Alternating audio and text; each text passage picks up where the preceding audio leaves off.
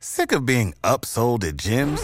My guy, you're currently a base member? For $90 more, I can upgrade you to our Shred membership. For $130 more, you'll be a Swole member. And for just $300 more, you'll reach Sweat Platinum. At Planet Fitness, you'll get energy without the upsell. Never pushy, always free fitness training and equipment for every workout. It's fitness that fits your budget. Join Planet Fitness for just $1 down and $10 a month. Cancel anytime. Deal ends Friday, May 10th. See Home Club for details. This is a podcast from Minute Media.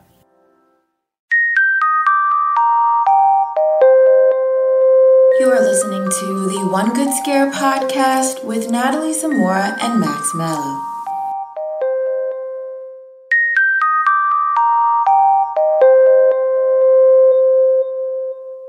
Hey everyone, welcome back to a new episode of the One Good Scare podcast. I'm Natalie Zamora, joined by Max Mallow per usual, and we're now into the holiday season. I guess we have been for like a month now, but we are today going to talk about a Christmas horror movie that we both enjoy, which is called Better Watch Out.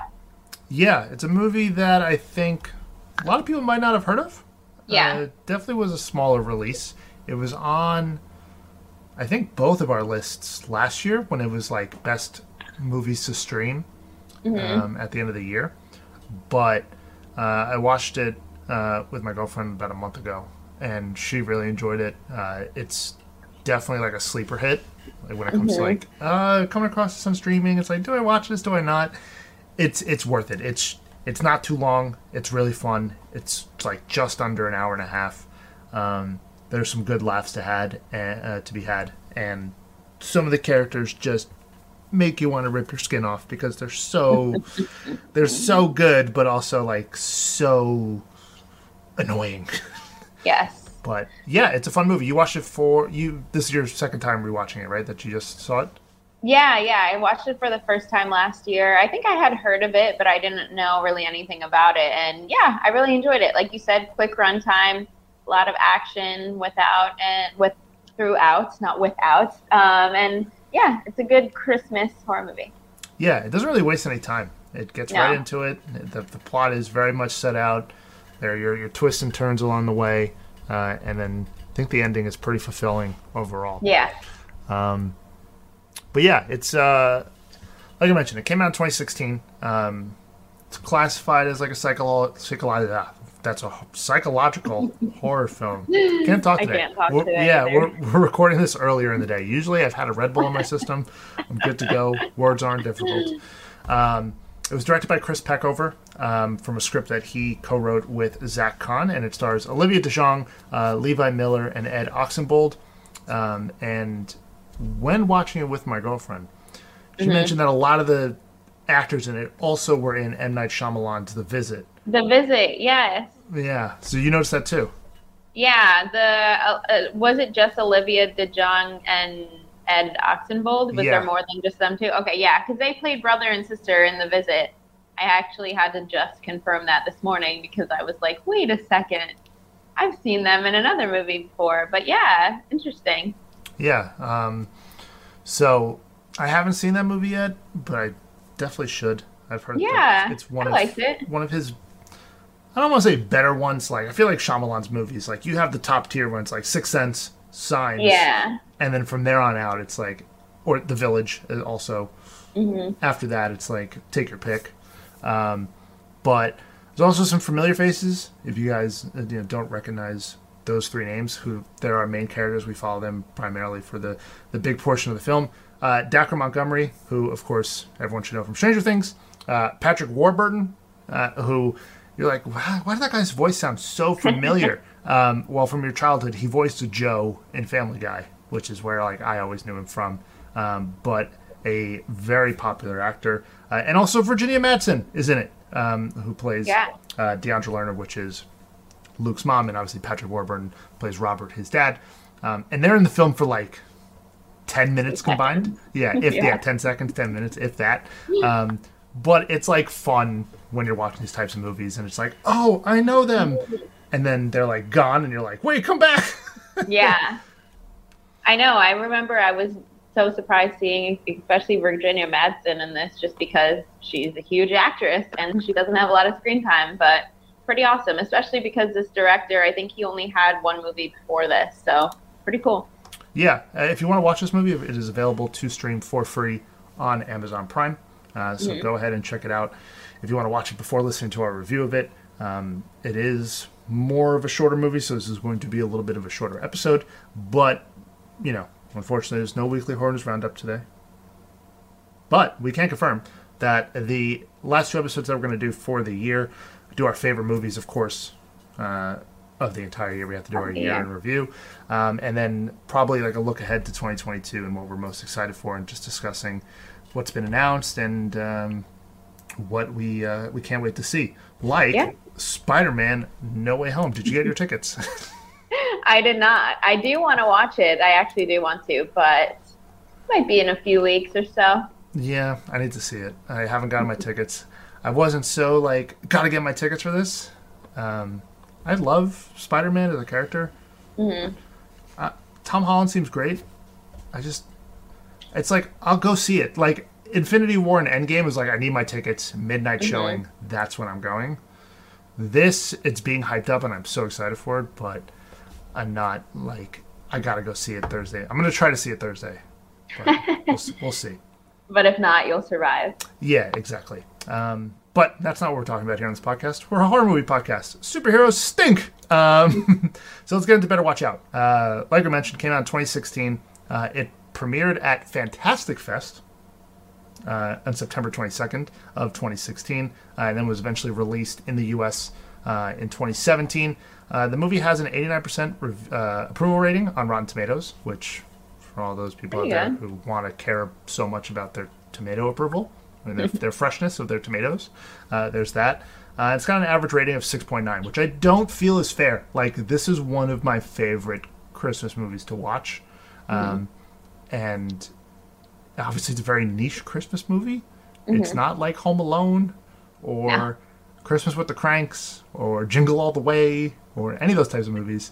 It's a horror movie. Like, it just happens to be taking place during Christmas. Yeah. But yeah, it's a fun story. I'm excited to talk about it. And yeah, when you came across this film, did I tell you about it for the first time last year and then you watched it? I think so, yeah. Okay. So what was your first, did you expect this movie to take the kind of twist that it does? Because there's a huge twist halfway through the movie. No, absolutely not. And I think that's what makes this movie so good, is that who you're rooting for in the beginning is who you absolutely hate by the end. And that's awesome. It really does subvert your expectations. So no, I had no idea what was actually going to happen. Great. And that's how everyone should go into this movie, watching it. So, again, if you haven't seen it, pause this, go watch the movie, and then come back. All right, so the movie opens up. Obviously, it is Christmas time in town. The movie's shot in Australia. It obviously doesn't take place in Australia. I don't think it's supposed to, yeah. But we are introduced to our 12-year-old protagonist, I say in quotation marks. Right. Like I said, go watch the movie before listening to this. And Luke, played by Levi Miller, is staying home while his parents go out for the weekend to get away from the house to go do some kind of hotel thing or something. And of course, since he's 12 years old, he has a babysitter, which for him is a point of contention. It's like, do I need a babysitter? I don't know. I think I'm old enough. I'm mature enough. And you definitely get a superiority complex. Or is it a superiority complex that comes into his mind when it comes to I'm older than 12 years old. I'm more mature than I am. Type of feeling from the get-go. But then you're introduced to his babysitter, which is 17-year-old Ashley, who's played by Olivia DeJonge, who is amazing in this movie. And so is Levi Miller. All the, seven characters, really. And they're all awesome. They all do their role to the best that they possibly could, with the amount of screen time that they're each given. But yeah, very early on, Patrick Warburton's character, when we kind of fast forward and they're leaving, and they're getting set up to hang out for the night. Ashley and Luke, Patrick's character is a little weird. He's like, "You look great," and it comes off a little creepy. Mm-hmm. Yeah, definitely. And I think, just right off the bat, I mean, the first few scenes, it's just setting up like, all right, this is just your classic, teenage babysitter watching over the kid. The kid probably has a crush on her, and there's going to be like a home invasion or something. Right. Very much like The Babysitter on Netflix. Yeah. Which you hate. You hate that movie. But yeah, if you've seen that movie, you'll kind of get that type of vibe from this one. Mm-hmm. And you immediately get the vibe that Luke either is like a spoiled brat, or like he thinks he's older than he is. He thinks he's more mature than he is for his age and all that type of stuff. And he has a huge crush on Ashley and is trying to figure out tonight how he can kiss her and be with her and all this type of stuff. Despite the big 5-year age difference between the two, he's 12 years old. He's not a teenager yet.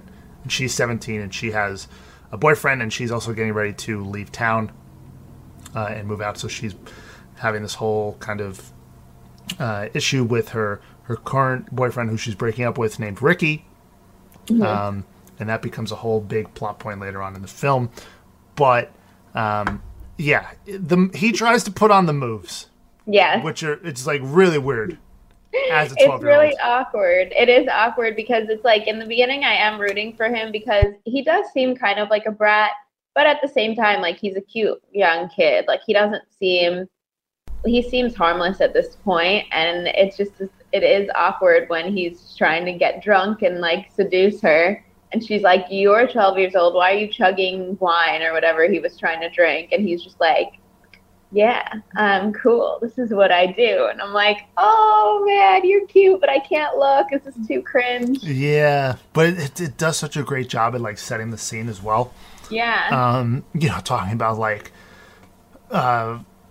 like smoking weed and all that type of stuff and just trying to act tough for her. And, and she doesn't care. Yeah, and she's like, "Okay, cool. Like, again, we've known each other for a long time.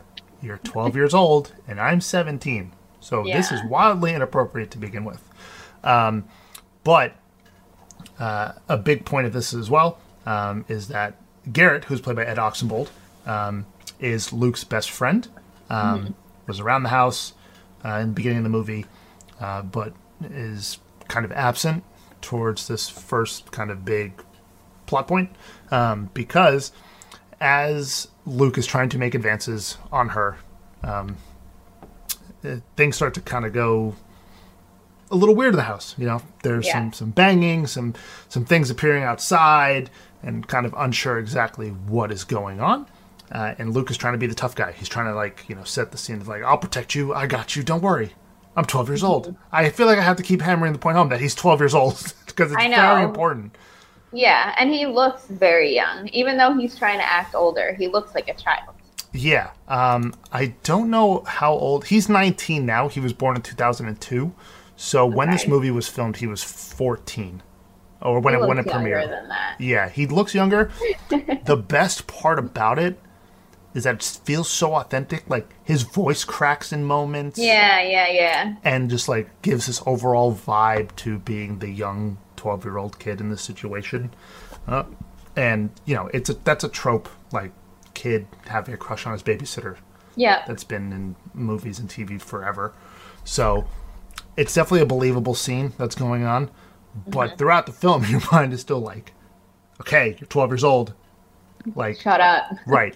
But yeah, so as things start to go wrong, one of the big things that ends up going down is people appearing, like figures, I'll say, appearing in like windows, like behind curtains and stuff like that, and trying to figure out what's going on.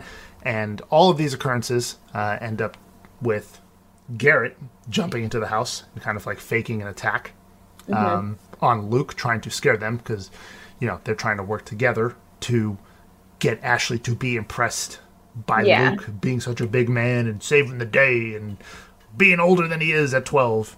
But that, just ends up pissing Ashley off even more because, again, these are two 12-year-olds. We're assuming. We don't know Garrett's exact age, but I'm assuming he's around 12, 13, 11.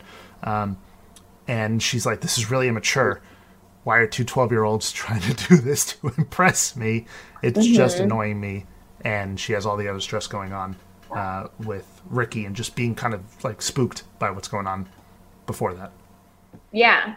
And then, so I guess up until this point, it does seem kind of like, I guess, innocent fun on the line of not really being innocent because it's just annoying. But it seems like they are just kind of kidding around. And like you said, Ashley's kind of just fed up with it.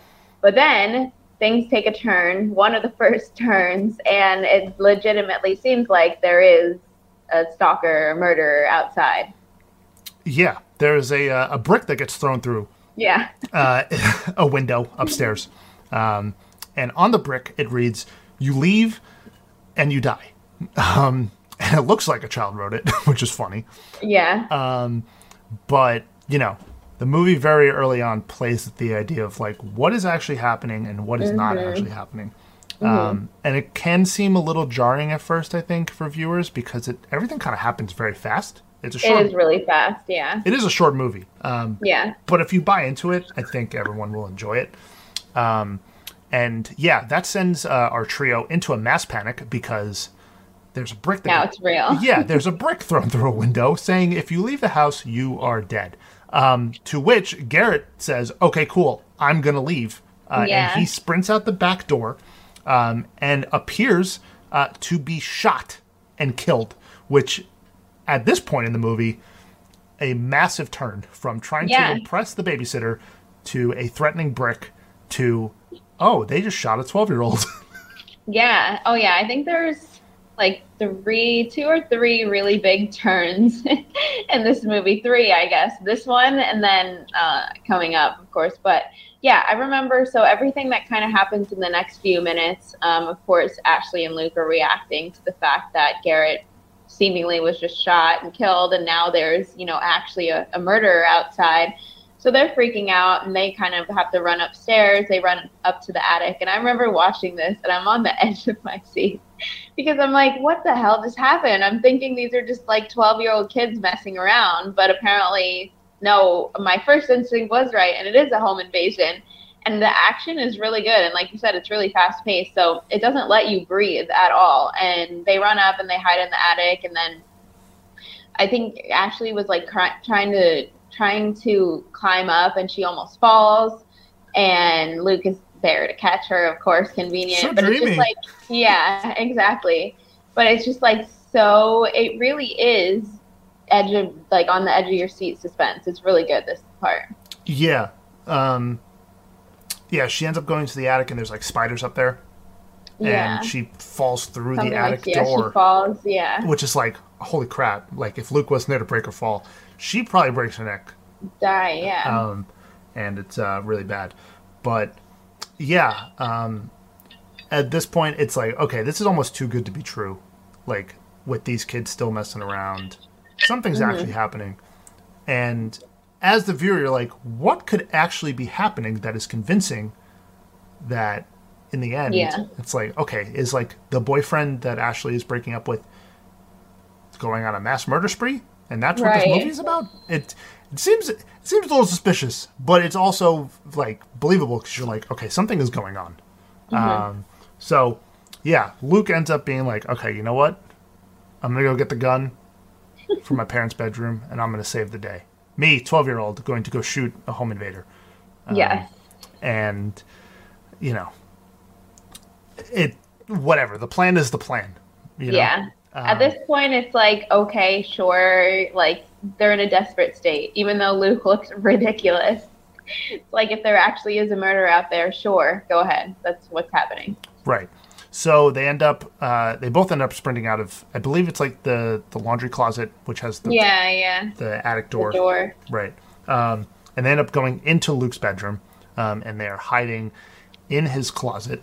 And it's one of those closets that has I don't know how to describe them. I know, yeah. They're like shutters, but they're not shutters. It's like the Halloween one, yeah. Right. I know. What is the type of It's a classic horror movie. Closet where you can see out. Exactly, because why would you do a closet where you can't see throughout the door? Because then what is the person in the closet seeing? But Yeah, while that's going on, they're both in the closet like, okay, well, this is it. We're going to die because there's an armed intruder with a shotgun, no less, kind of snooping around, trying to figure out what's going on. And they're like, is someone trying to rob the house? Like, the viewer doesn't have any idea what's going on. The kids don't have any idea what's going on. But Luke is still hell-bent on this hero play of, I'm going to shoot the home invader. But as this all is happening, and again, this is why I say you should watch the movie before listening to this. Oh, yeah. It is yet again another twist because in the closet, right, Ashley sees the person and realizes that it's Garrett under the mask with a shotgun. And first of all, very big brain play here from Ashley because, like, if she was wrong, exactly. Boom, dead, end of story. Like, Luke, like, you fucked up. Like, you let the girl of your dreams die. That's it. That's the end of it. But her suspicions are right.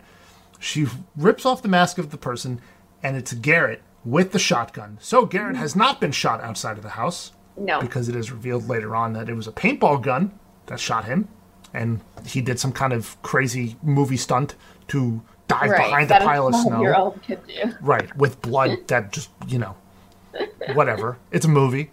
And at this point, it's the double twist of this was part of Luke's whole big plan.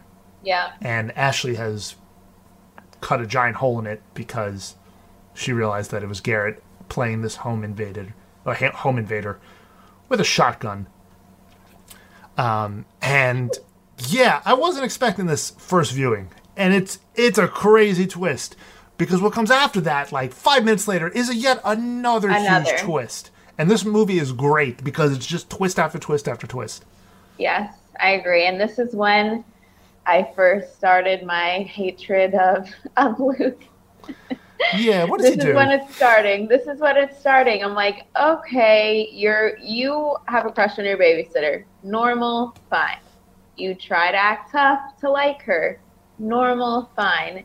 You staged a home invasion with actual guns. Well, one actual gun. No, not normal, not fine. Completely psycho. And therapy, please. Yeah, very questionable decisions here from young Luke and Garrett as well, just going along with it. Yeah. It seems like there's some kind of toxic relationship there between the two of them, which comes out later in the film. But Ashley, rightfully so, has the perfect reaction and is like, you're crazy. You need therapy. Like, I'm leaving. I'm calling your parents. This is over. And Luke starts to follow after her. And they're on the second floor at this point. And they have this big winding staircase in their house. Because it seems like he comes from money and their parents have money. Yeah. They live in a nice neighborhood. It's a nice house, yeah. And as she's walking to the stairs, he's screaming at her. With his crackly voice, which I find so funny and authentic, and it's great. Yeah, it is really funny. Is like, Ashley, and she turns around, and he slaps her across the face. Hard. Really hard. And she ends up falling down the stairs in a very brutal stunt for whoever did that. Yeah. And she falls unconscious. So, we've gone from a fake home invader to another fake home invader to now straight up assault. Yeah, an actual evil person.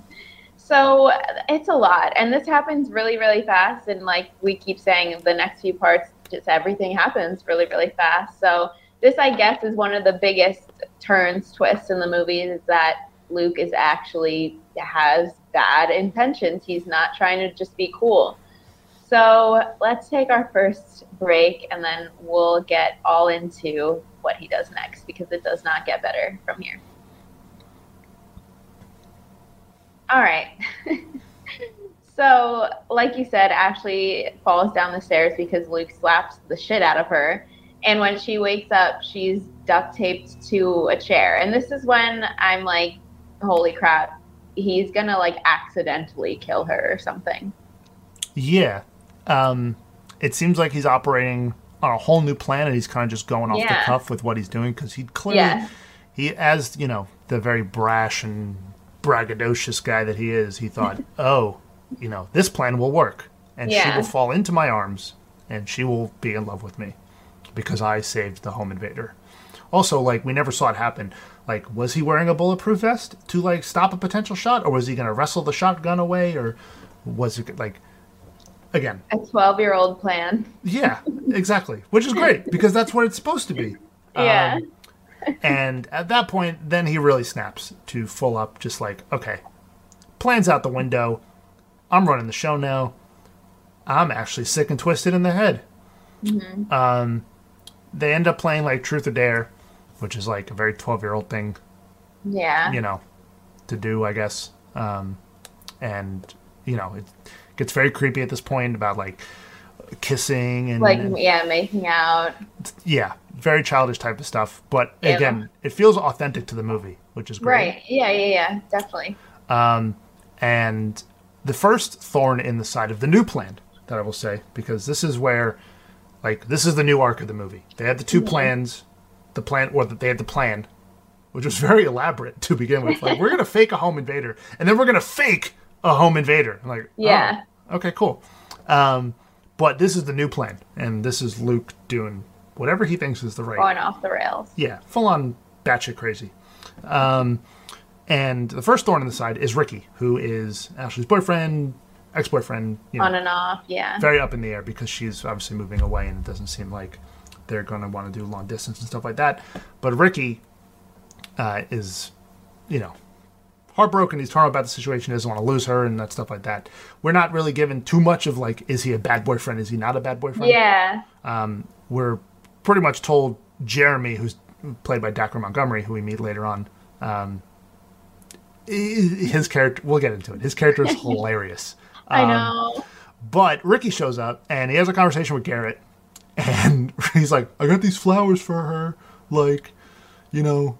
and Garrett's like, sorry, man, you can't come in. I don't know, you can't come in. He's like, well, okay, can you please open the door so I can give her the flowers? And Garrett's like, okay, yeah, sure, that's fine. And he opens the door, and of course, Ricky pushes the door. Runs in, yeah. Right, because he's 17, a more grown man than Garrett is, who again is 12 years old. And they're trying to hide the situation going on of Ashley being tied up with duct tape and being held against her will, essentially, and guns and all that type of stuff going on around the house, which is it's a crazy situation. Yeah. But this is where shit, you don't know how much shit can hit the fan before shit really hits the fan for Luke, because it seems to all kind of keep working out for him in this crazy situation. I know. And it's you also don't really suspect or predict just how far Luke is going to go. Even though we know he is a troubled child. He's a child. How does he even know to do these things? How does he have the balls to do it? When Ricky comes and Ashley's she's in the chair and she's trying to make noise, and she purposely falls over in the chair. So Ricky will hear her, and I'm like, oh my God, just go in there. And the kids are like, no, just don't go in there. And he's just like, why not? And I'm like, damn, if you only knew, you would just barge right in there. But you don't suspect 12-year-olds to do these things. Right. It gets very... Which is so good. Yeah. I love the naivety a bit of it. Yeah. How naive some characters are to the whole situation. And it definitely feels like two 12-year-olds trying to hide a very bad idea that they have done. Yep. Which is awesome. But yeah, it ends up turning into a scuffle between Luke, Garrett, and Ricky. Luke tries to knock him out, but kind of fails big time. And that leads to Garrett getting the shotgun and threatening Luke, or threatening Ricky. Yeah. Luke, Garrett, and Ricky. Too many names. Yeah. And at that point, I'm like, okay, are you actually going to shoot this guy, or are you just using this shotgun as is it loaded? Is it just a threatening tool? One way or the other, a shotgun is very threatening. So they end up getting the upper hand on Ricky, knocking him out. Gets stabbed in the jaw with a pencil, which is the first part of gore in this movie, and it's not super intense, but it's gross. Ew. It's gross, and something that's very like it's kind of practical. Like you could totally see that happening. Right. As like an accident, like as a kid, I jumped on my bed and there was a pencil on it, and then the pencil ended up going into my leg. And it was no! It wasn't as graphic as what happens to Ricky's face, but there's some dark humor involved in it as well because they end up tying up Ricky, and they want to make him smoke a joint. And as he's smoking the joint and he goes to exhale, even though he doesn't want to, the smoke goes out of the hole in his mouth, which is really like stupid, but it's funny. It is. It's messed up, but it's just another kind of like element to the situation, which is already ridiculous. Mm-hmm. And so with these two now tied up, it's again the plan. There's more shit hitting the fan, and the fan just keeps spinning. The fan will not stop spinning, and there's shit everywhere. But God forbid Luke is going to let go of this fan. He's going to hold on, and he's going to make sure that this plan gets seen out to whatever conclusion it's coming to. Ashley tries to like free herself with a piece of glass, and Ricky tries to run interference and stuff like that, and they're trying to escape.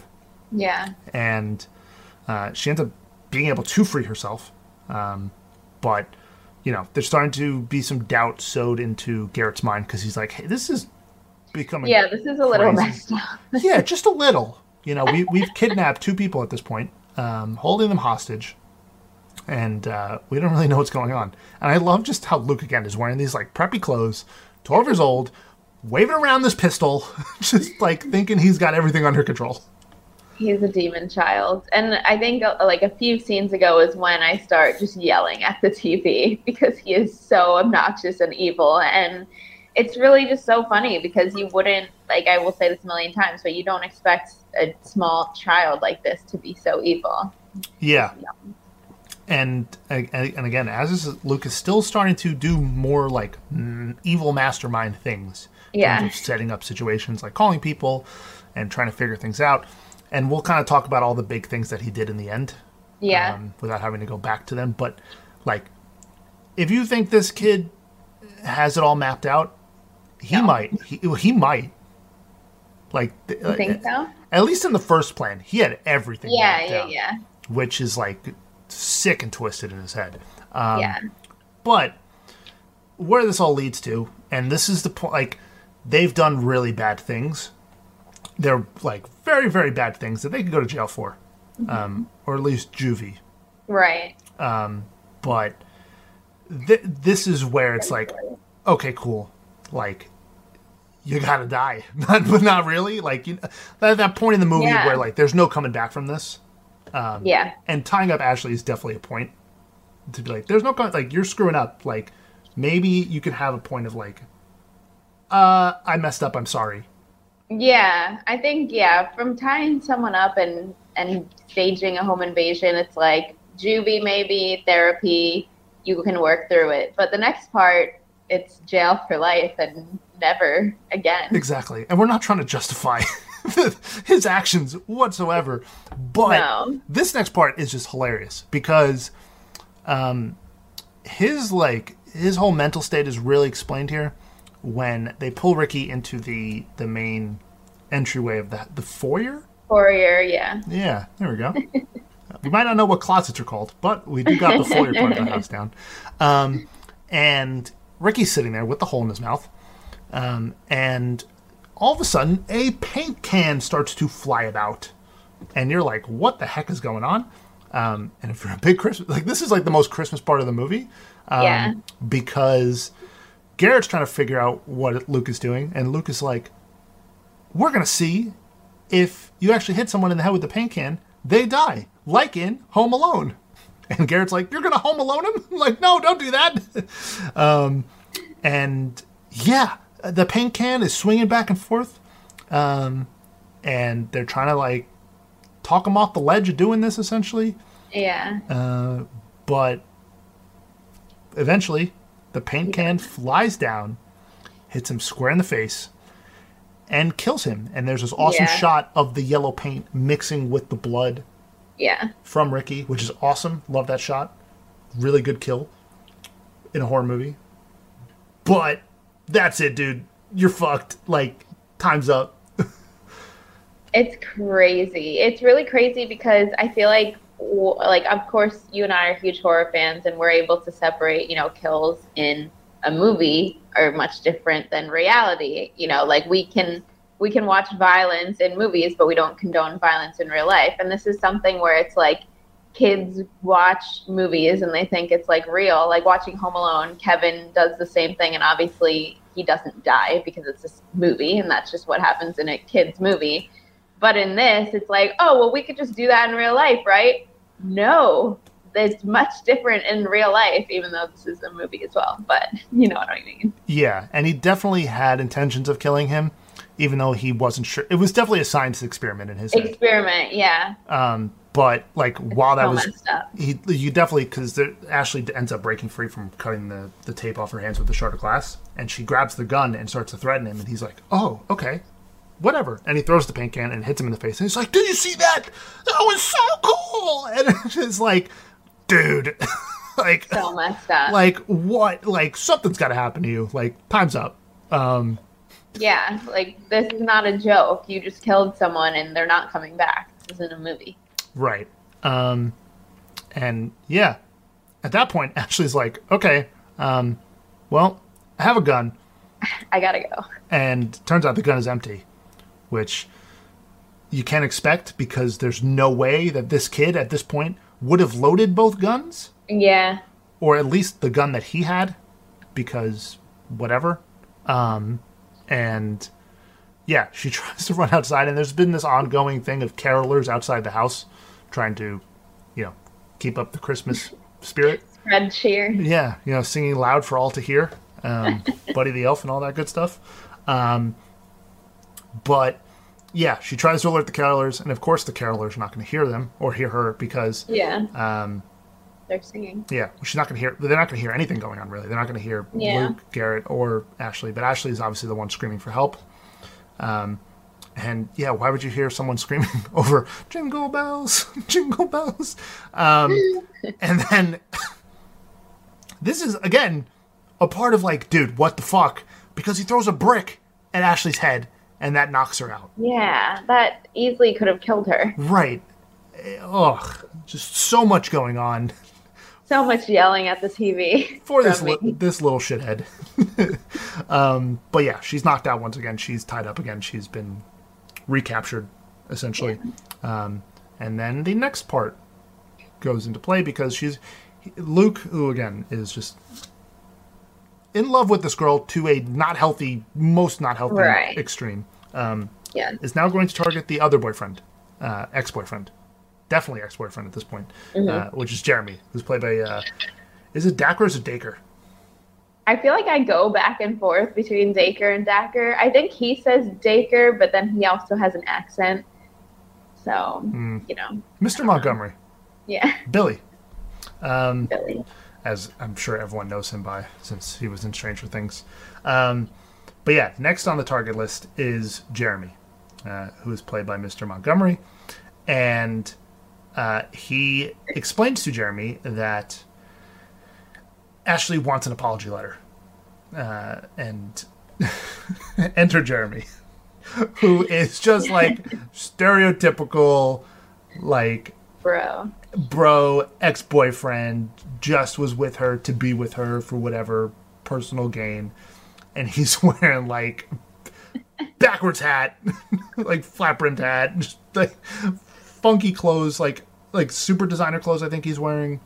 But, he just rolls up and he's like, he's just like, Ashley, I'm sorry. He's trying to figure out how to apologize to her. It's so good that he's just in this role for like 8 minutes in the film. And it's so believable that Luke, who again is this grade A shithead, is manipulating him. But you don't know how he's manipulating him until the end of the movie, which is genius to an extent, but it's also so fucked up because he is this little shithead. This movie could have been called Little Shithead, and I would have been totally okay with it. But yeah, so she wants him or he wants him to write the apology letter. Mm-hmm. Yeah, and it is really funny. Like you said, there is some comedic like relief in this movie, a little bit, but definitely Jeremy is one of those. He's definitely just not a smart guy. Doesn't seem like you said, he's like practicing what he's gonna say. He's like giving himself like a little pep talk, and you just know it's gonna be something really bad because Ashley is very smart, I would say, and Luke was able to manipulate her. So Jeremy, who has no idea what's going on, you know he's about to get killed. Yeah, and you feel really bad for him too, because he has no clue what's coming. And Luke obviously wants the letter to be thought out and well read to whoever reads it. It has to be convincing, right? And why does it need to be convincing? Because he starts with Ashley. I'm sorry, Jeremy, which is like, okay, like for his character, sure, like maybe that's all he wanted to write. But Luke's master grand plan here is to make Jeremy's letter appear like a suicide note or a murder suicide note, which, again, why does this go through the head of a 12-year-old? No, who thinks this? Exactly. So as he's done writing the letter, Luke starts to drive a lawnmower, which is tied to a noose, and ends up hanging Jeremy. And he dies there, hung from the tree, which is a startling scene. Yeah, it is. And the most graphic one of the bunch so far. Like, you kind of see, like, shots of Ricky with the paint in his head. Because they don't really move him. And it would kind of be silly to move him. Because that creates more holes in their story that they're trying to create. Yeah. But you don't see gory, like, paint can smash in the face, boom, die. Right. You see Jeremy fully, like, choke and die on the tree, which is really graphic. Yeah. But it's terrible. And how did Luke figure this out? How? I don't know. And he's like, as he's doing it too, he's like, do, like, cool, step 7 of my master plan is all done. And he drives the lawnmower, or snowblower, no, it's a lawnmower, I think, back into the shed. And he locks the shed. He's like, okay, cool, all plan done. On to the next. I have my my culprit right here, done. Yeah. And while this is all going on, Garrett finally breaks and starts to have a change of heart because he realizes that they've gone too far. They're killing people. Yeah, they've gone too far way earlier. But for whatever reason, he's having his change of heart now. And maybe there's a redemption story for Garrett because he was being used against his will or something like that. I don't know. But he starts to free Ashley. And then, man, another kill in rapid succession because Luke shoots Garrett with the shotgun. And he goes flying because, again, it is a 12-year-old shot with a shotgun. Yeah. And it's so messed up. It's so messed up. And he's just like, you shot me. He's like, why'd you make me do that? And I'm like, ugh. Again, yelling at the TV as a psychopath. He legitimately thinks that he's like Kevin McAllister, but in his own like twisted psycho way. Definitely. Not in a good way. Definitely. In this whole murder plot that he's crafting in his head. And for him, the final step of the plan before tying everything together is to kill Ashley. Yeah. That's how she has to go. Because obviously if Ashley was alive, she can explain everything that happened. Yeah. And he stabs her in the neck or in the side or whatever. He stabs her. And she appears to bleed out and die.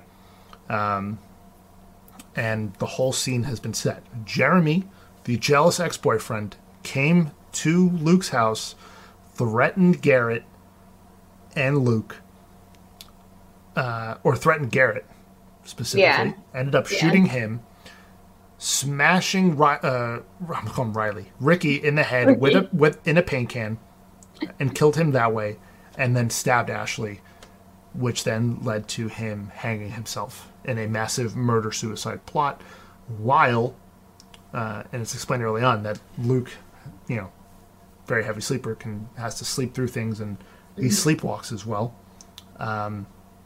Goes upstairs and is appearing to be sleeping in his bed the entire time. Which, okay.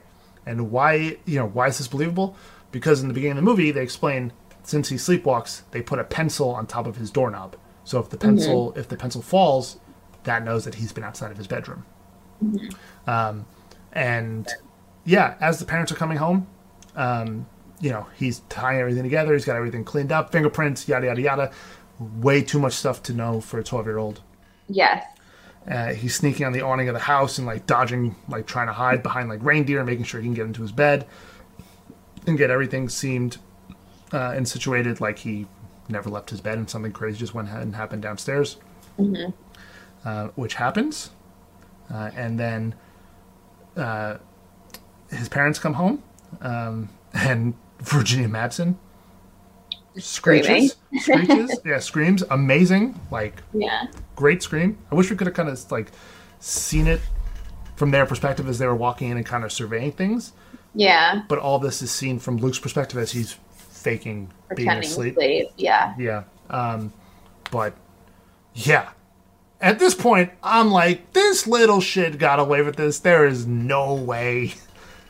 Oh, yeah. I was so angry by this point, especially because the way he, like, runs into bed and tries to pretend to sleep. He seems, like, happy. He's like, oh, here I go. Like, I'm going to go pretend to sleep now. Like, he's all excited as if, like, you're a kid and you're just pretending to sleep when your parents get home because you were up late watching TV, not killing people. Yeah. So creepy. So creepy. Big sociopath. If you haven't figured that out already. But yeah, this is all going on, and Luke's like, "What happened, Mom? I've been asleep this entire time." You hear one of the paramedics downstairs, or I think it's paramedics. Is like, "This one's alive." You're like, "Fuck yes!" And surprise, it's Ashley. She was able to kind of close off her wound with the duct tape, which ended up coming in handy. And as she's being wheeled away on a gurney into an ambulance, Luke is staring at her from outside the window, and Ashley just gives him the biggest middle finger of all time, which is awesome. And it appears that Luke's whole big plan has been foiled, and there will be some big legal procedure to follow after this, because there's no big like wrap up at that. It's just the middle finger. He's caught. His whole plan's over. But I assume there's a big legal procedure to come.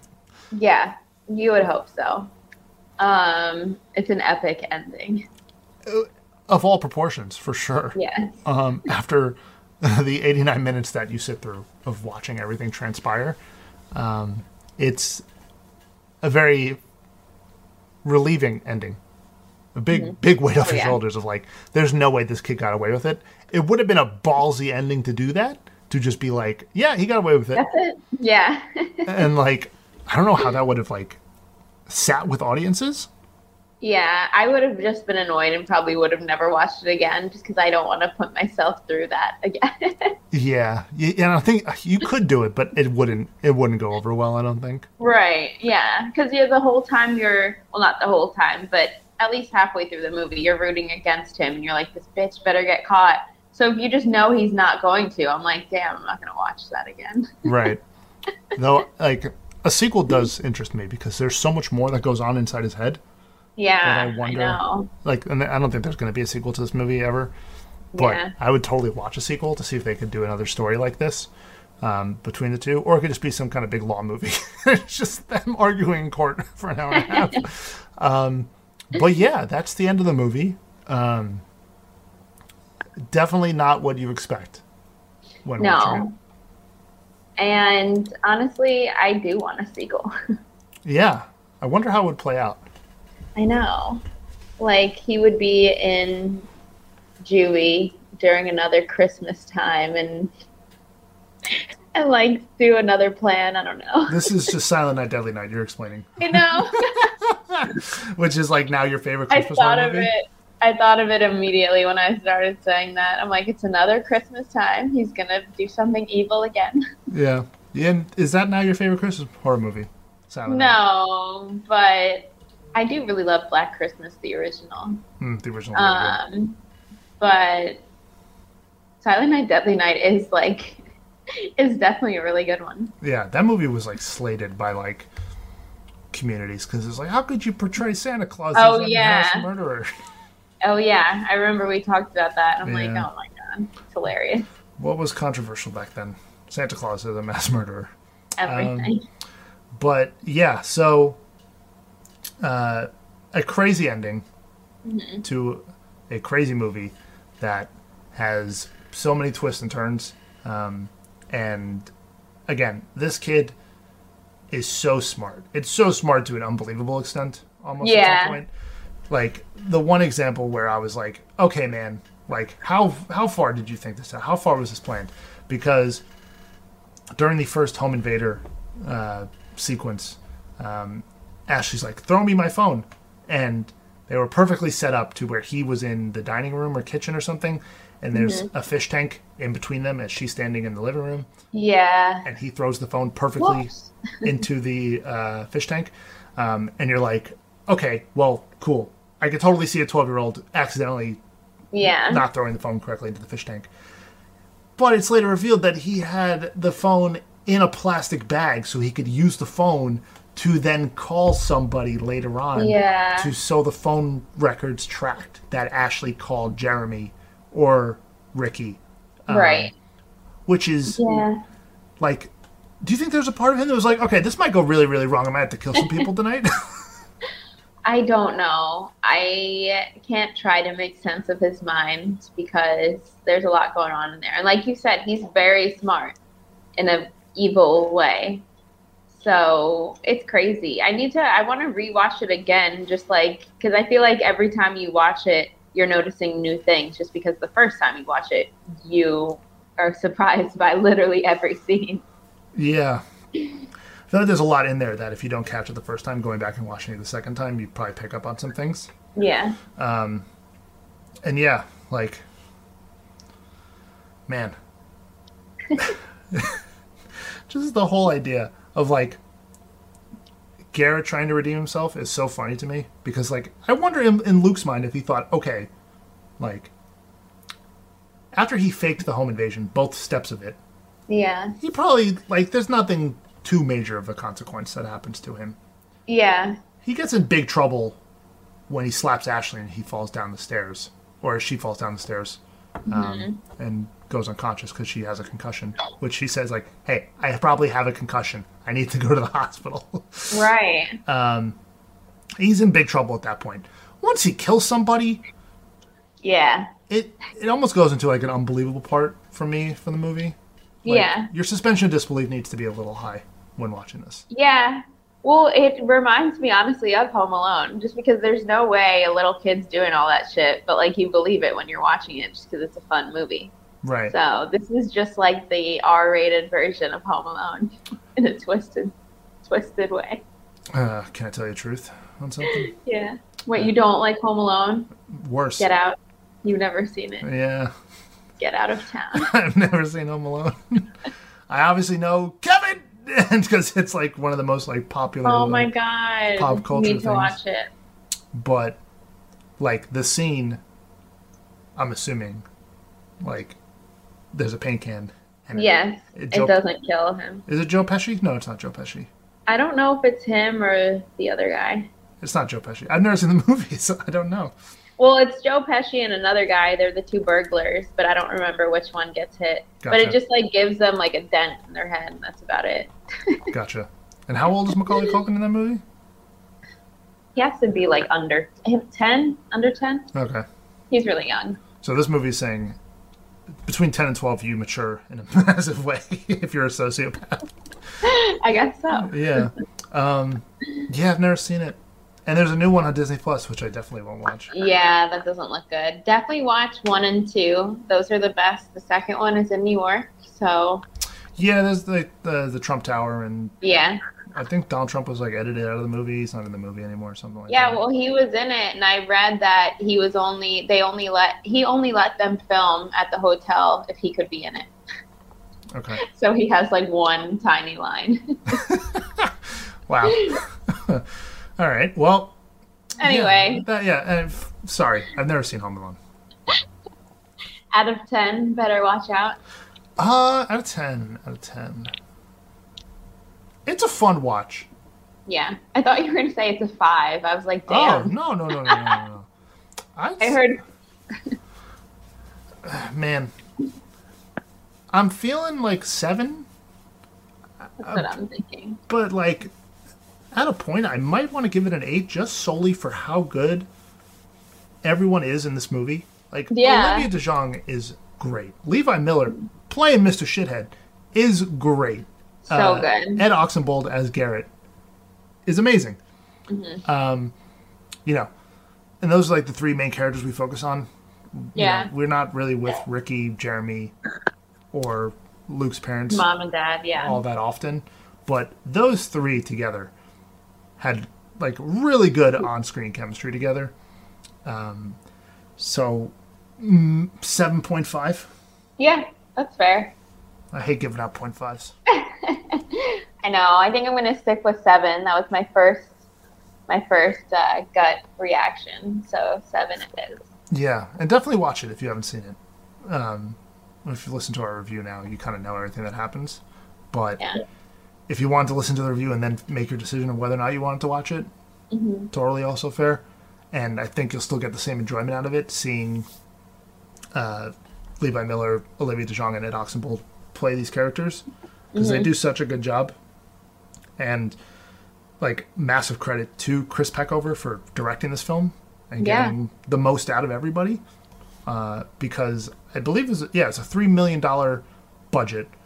And according to Wikipedia, the box office, it only did $188,000, which is a shame. Because I think this movie got more marketing behind it. It would have done really well. Because it is a fun watch. It's short. It doesn't take up too much of your time.